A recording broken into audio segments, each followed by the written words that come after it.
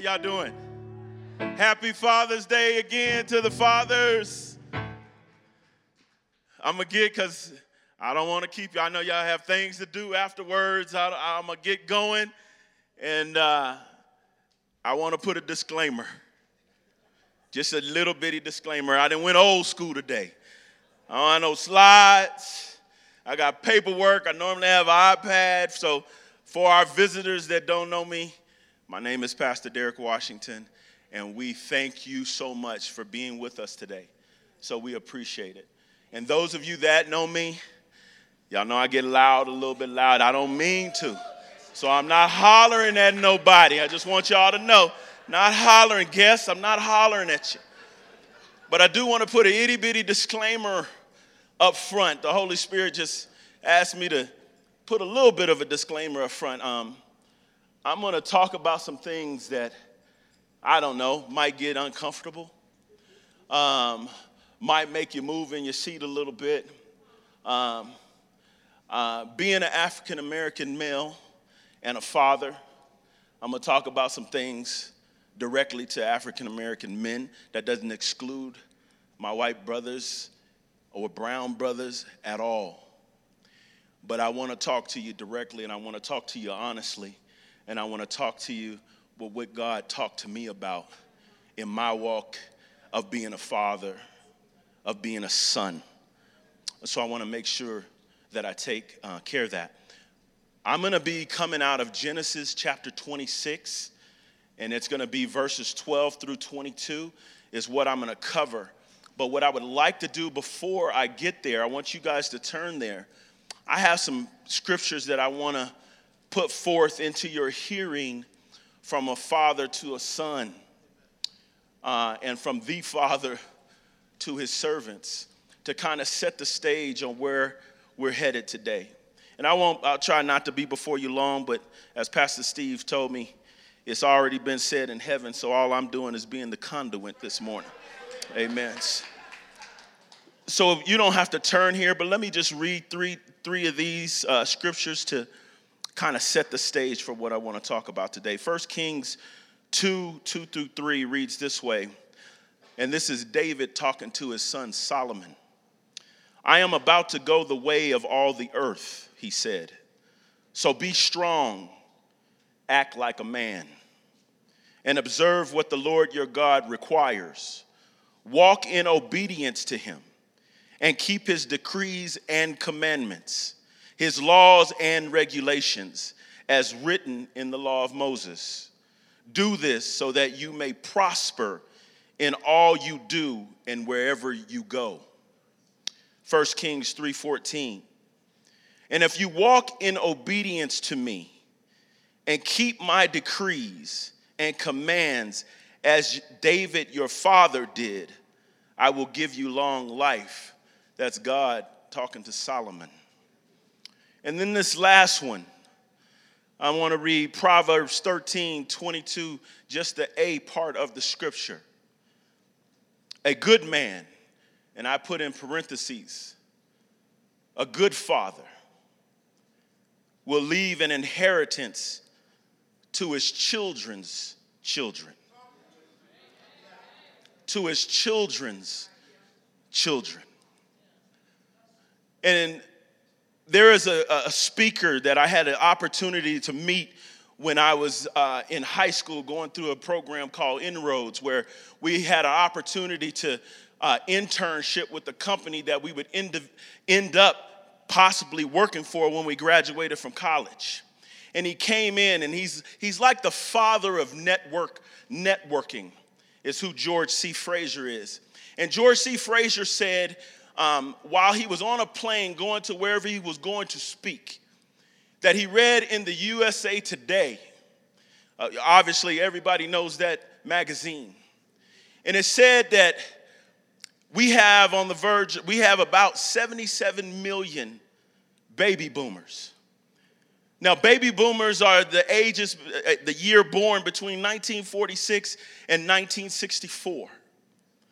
And out of those 77 million baby boomers, there's about approximately 9 million African American baby boomers. And the article read, this will be the first year in our history that a generation raises another generation that will be worse off than themselves. And when I began to take that in 400 years, this will be the first generation that will raise another generation that will be worse off than them. I have to come to my house today. I have to come to my fathers today.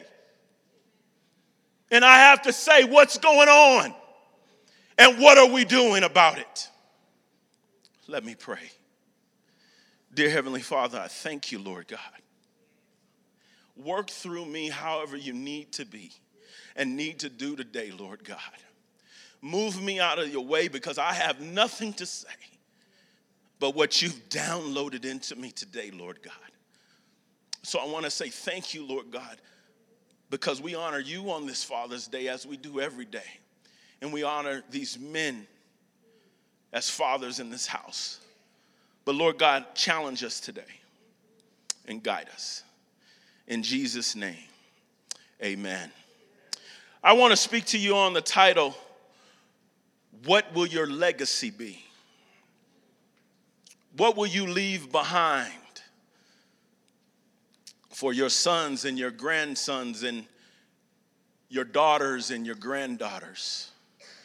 And my big idea throughout this is simply, obedience is greater than sacrifice. Obedience is greater than sacrifice. So as we are in Genesis chapter 26, I'm going to abstract and give you a little bit of historical context. I want to talk about Isaac today, the son of Abraham. We don't see him much through Scripture. They talk a lot about Abraham because he was the father and he was the beginning. They talk a lot about the son Jacob because of all his exploits and what he did.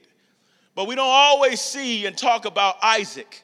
Isaac, the one that Abraham had to tie up and go to a land called Moriah and take his son up on a hill and put him on an altar because God said, I want you to sacrifice him because I want to see where your obedience is, where your allegiance is. And right before he was about to sacrifice him, God said, hold on, buddy, you good. You good. I know you're going to do exactly what I say. And I'm going to tell you today that obedience is the key to us delivering something good in this earth. If we would choose to just follow what God is telling us and not what the world and what we feel like we have to do with the world. In this chapter, God is talking about, when we read verse 1, and I'm going to get to verse 12 and just kind of give you some background. There was a great famine going on in the land. It was just like the one Abraham went through. But in Abraham's case, God said to him, I want you to leave everything. I want you to leave your father's house. I want you to leave your land, your people. I want you to go somewhere that I can get you by yourself so you can hear me. But he told the son something totally different. He told the son, I want you to stay right here in the midst of this famine because I'm going to show you exactly what I want you to do, and I'm going to bless you regardless of what's going on around you. And I want you to stay right there. Then it said God appears to him. And this is one area that I've had trouble with in my life. In my life. I've been going through weight issues my entire life after I got through playing sports. And I've been up and down throughout my life. And I finally, Lord, in this message, the Lord finally showed me why I keep going up and down and up and down. Because I live a life of sacrifice and not obedience. See, what my life is that what I do, I can go on. I done been on about 15,000 different diets. I don't eat until sundown on some of my diets. I did the Daniels. I've did every one that you can think of. Meat only, no sugar, no bread. And I will lose that weight. Right now, today, I got a banner in my office because in 3 months, I lost the most weight. But I should have a banner right next to it because I gained it all back and more. This is the heaviest I've been in my life. And it's because I only deal with sacrifices. Because as soon as my fast finishes, I'm the first one to Golden Corral. I done put on, I got steak. I done went to the dessert bar line 2 or 3 times right after I finish. Right after I finish fasting.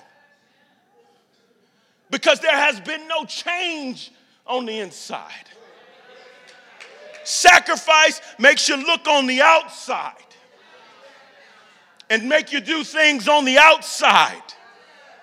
But when you begin to walk in obedience like I'm going to, and you begin to deal with the inside, and you begin to do life changes in your life, and you begin to eat right, and you begin to put it down because you know somebody else is speaking to you about being obedient to his word. I won't have to worry about this. And I promise you, give me 365 days. I will not talk about this anymore because I'm tired. I'm tired. And somebody says tolerance. When you tolerate things, they'll never change. If you live a life of toleration, you will never change. So I can cry. I can go to the doctor and say, I want to be here for my children. I can do all of that, which I've done. But I wasn't willing to change the inside. And that's got to change for all of us as Christians.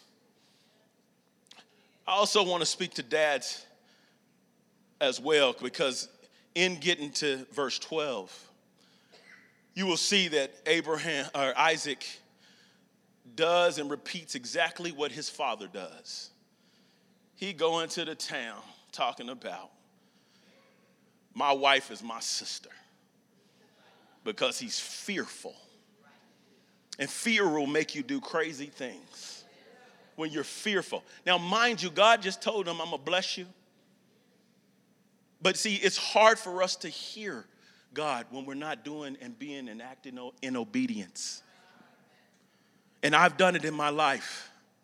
What I've done in my life when I think I'm hearing God, what I end up doing is I ask God to join me in my work and not to join him in his work. See, because if I begin to join him in his work, it begins to be uncomfortable. And God, whether you know it or not, God wants us to live an uncomfortable life. So we have to be comfortable in our uncomfort so he can use you. Because when we begin to be comfortable, you sit in your pew month after month, week after week, and you come get a word, and you sing a song, and you go back the same way, and then you come back again next week. That's comfortable. And we never impact the city. Never. Again, I'm not hollering at y'all. I'm hollering at me. Because I'm not exempt from doing the same exact thing. Genesis 26 reads this way. Y'all, I had to get a bigger Bible, and I'm still struggling. Amen. So let me just bring it up to my face.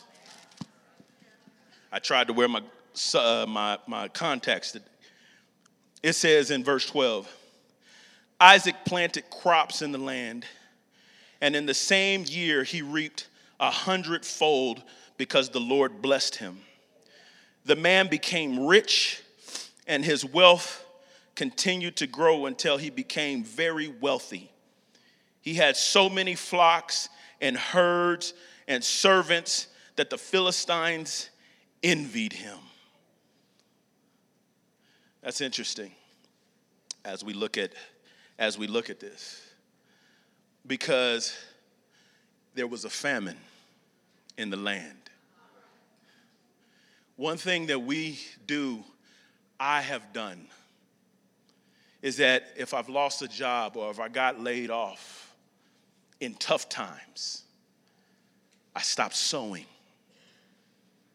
I stopped sowing into whatever it is, whether it's tithing or giving, because I get into my own feelings.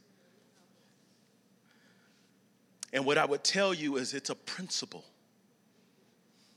Because what it communicates to God, if you continue to sow in times that are tough, like famines, it communicates to him that you know who your Jehovah Jireh is. You know who your provider is. Was it the job? Is that what you're going to put your hopes and dreams into? That job, and so we get crazy when things happen? Or do we put our hopes on high? It's a question that we have to answer individually. I struggled with it in my lifetime. I'm not going to lie. I've been laid off. I've been fired from a job. And then the first thing I do is I try to hold back my tithe check. And I hold back giving, communicating to God, I don't think you got me. And so I think we have to really understand that. But Isaac, in the same year, received 100-fold blessing. And what that will end up doing to people is make them jealous of you.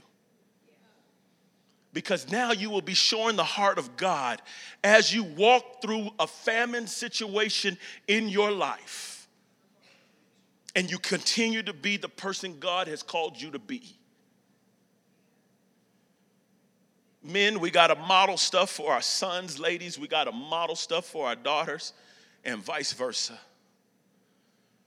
And if we can't show in the hard times, this life is going to be ups and downs all the way through. And if we break down and panic in the hard times, we will communicate to the next generation, that's how you should act. He had become so wealthy, Isaac had become so wealthy and powerful. The king came over to his place and said, man, you got to go. You've become too powerful. When things, y'all hear me on this.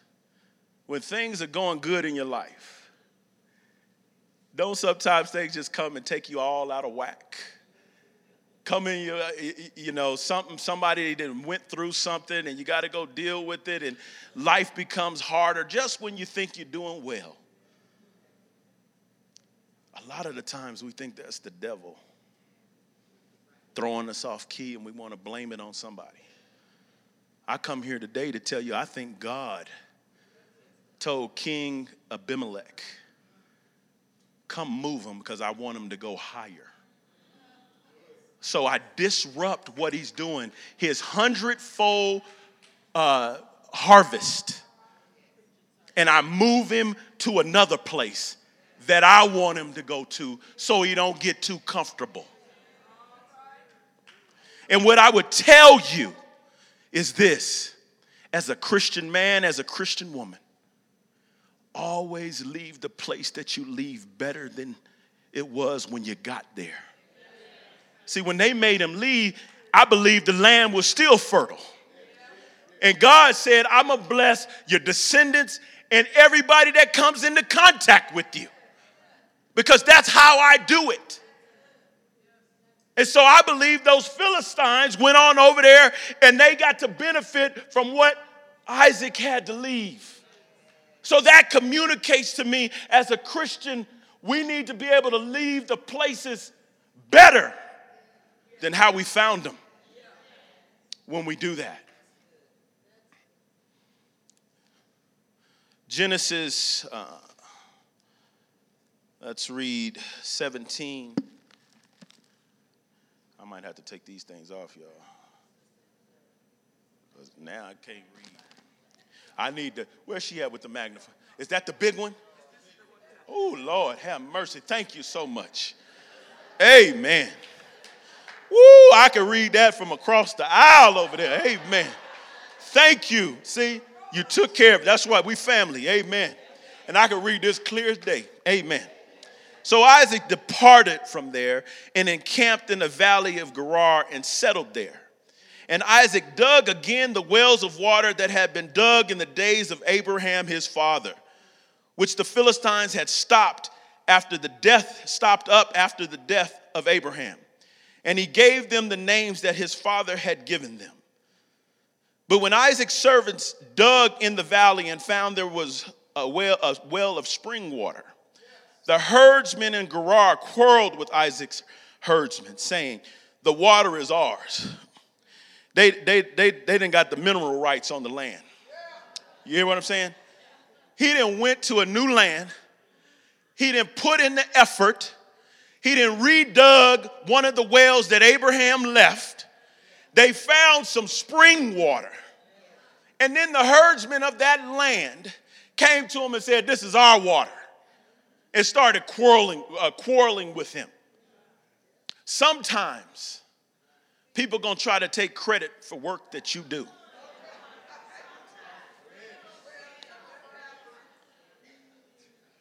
And you're going to get upset about it.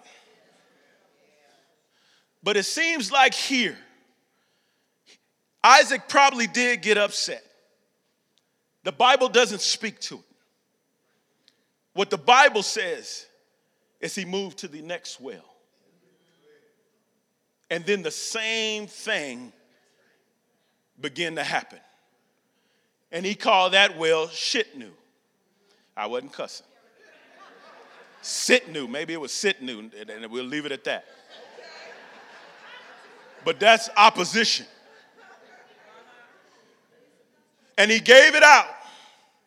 And he went and he dug, and they came and they told him, "Hey, we don't want you to do it here."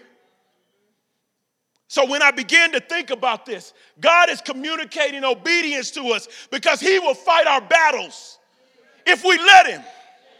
See, this is what I want you to do. Sometimes somebody throws some dirt on you. I just want you to shake it off. And when you shake it off, I want you to stomp on it. See, when people begin to talk about you, when people begin to throw dirt on you, all I want you to do is shake it off.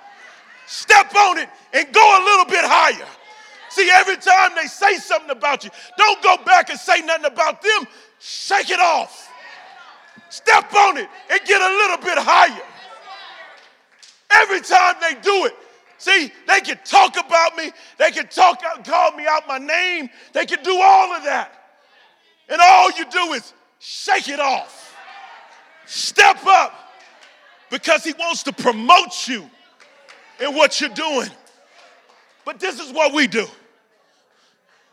We arguing. We fussing and fighting. They call us names. We call it back. Here we go. Acting like the world. Doing exactly what the world says. They trying to fire us. We gonna sue the big billion-dollar corporation. Get us all out of our peace. Now you're not obeying no more. You're demoting. You're going down. You're delaying your blessings. Because we won't let God fight our battles for us. We stay fighting them.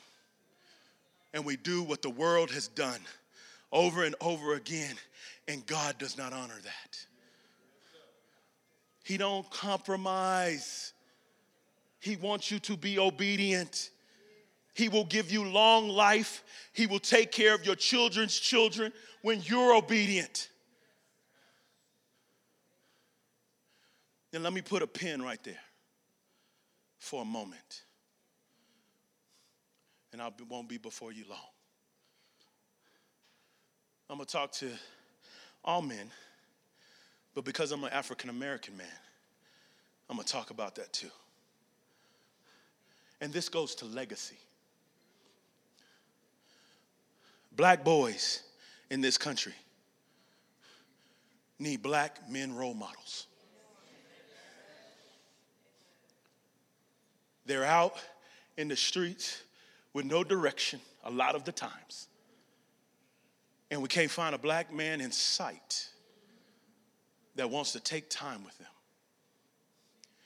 Nothing to my white brothers, because what the article that I read said is that we have more white men mentoring our young black children than we have black men. That's not an indictment on white men. That's an indictment on black men. We have somebody in our families that we can go grab and get a hold of and begin to mentor them through their high school years. And God has asked me to call that out. Men, it can't just be about me and mine. That's not kingdom principles. That's United States principle. Raise yourself up by your bootstraps and do it all on your own. That's not kingdom. It's giving somebody a helping hand up so that they can survive and succeed in this world. Literacy rates. Got an article. I should have brought it, but I went old school today, no slides. But I'm going to go off my memory. 50% of black boys and girls are not at fourth grade reading level. 47% of our brown brothers and sisters are not at fourth grade reading levels. 67% of the population that is not able to read at a fourth grade level are destined for jail and for welfare. And I found out Aurora, Colorado is one of the top 3 cities of illiteracy in the nation. And we sit on this corner. And we come to church and we sing and we have a good time and we hear a word. They build prisons based on those statistics that I just gave you. It's a growth industry. I look at fourth grade reading levels. I see that there's 60% of the children that can't read at fourth grade reading levels. And I go build prisons for those kids today. What are we doing? What will our legacy be? We've had a vision on the walls of RCF for at least 13 years that I've been here. A vision that will supply jobs. A vision that will get us all united to do what we need to do as a body of Christ. Not black, not white, but I'm raising up black issues because I'm black. We need everybody to help. But see, the well to me is just a metaphor for church. When he's digging wells, everybody had to come to the well to get water their cattle, to get water for themselves. It was the lifeblood. That's what the well symbolizes. And I believe that's what the church should symbolize. That we get together, we put away our differences. And when you walk in here, you're not Republican or Democrat. You're a Christian that wants the right things for the right time in our communities. We need to get together and talk about things. That's what they told me that happened in the old church. It was a gathering spot to make sure economics and to make sure children could read and to do all those things. We got a library sitting in the back. I just told you that Aurora is on the list top 3 of illiterate cities. What will your legacy be? Are we just going to continue to come week after week, sit in the pews, and hope somebody else does something? Or are we going to be challenged? See, I'm angry. I'm angry. I'm going to be honest with you. I'm angry. I'm angry. That's why I got to change my weight situation and become obedient. I'm not AK angry. I ain't going to shoot nobody. Okay? But I'm Jesus in the temple angry, jumping over some tables, saying, why did the money changers start charging exorbitant rates for people that were coming to Passover? That's the kind of angry I am. I'm kind of Rosa Parks angry. I just got tired one day and didn't want to release my seat. That's the kind of anger I have. It's positive because I need to do positive change. And if I stay the same and I continue to tolerate this, I will never change it. So I'm angry today in a good way. In a good way. I love all of y'all. I see you most times in the parking lot, and I hug everybody. Don't take my message out of context. We got problems in this world. I believe the church is the solution to those problems. But we got to become a family. We got to know each other's name. We got to begin to say, hey, there are problems here. What can I do? Lord, take me. Guys, it can't just be about singing and getting a good word and we leave and we do nothing else. Come on, worship team. We got to be able to understand where we are, guys. This is what God has put on my heart today. Personal leadership. It starts with me. Revival starts with me. He says, if you would just humble yourself and pray and seek my face, I will heal your land. This is what I did, not calling myself perfect. I had to make changes. I have a daily reading plan now that I check off to make sure that I'm reading the word every single day. And if I miss, I double up because I need to hear from God more. I need to hear from him more. I can't take it for granted. I'm raising 2 boys. I go to practice with them. I see other boys that may not have a father in the home. And when I begin to look at statistics and understand that there's 2.3 million African American men in prison. In prison. More than 1850 when we were in slavery. It's a problem.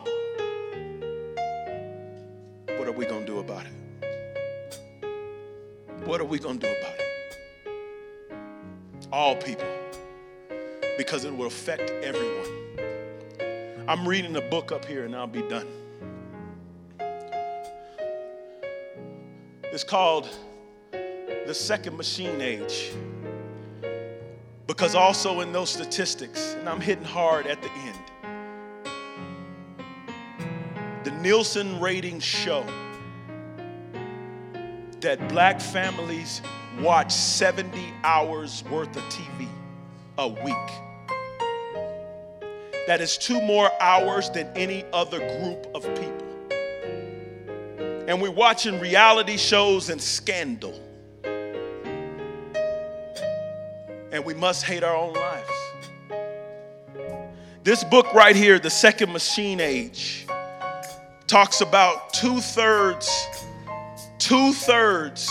of swivel chair jobs will be gone by the year 2025. Two-thirds, 67%, will be gone by the year 2025. And I'm not being alarmist. I'm not saying run out and do this or do that. I'm saying there's a problem. And if our kids can't read at the 4th grade level, how are they going to program a robot that's taking a job? All kids. I've turned up my reading habits. I've turned off the TV. There's things in books that we can do if we would just open them. I love you guys.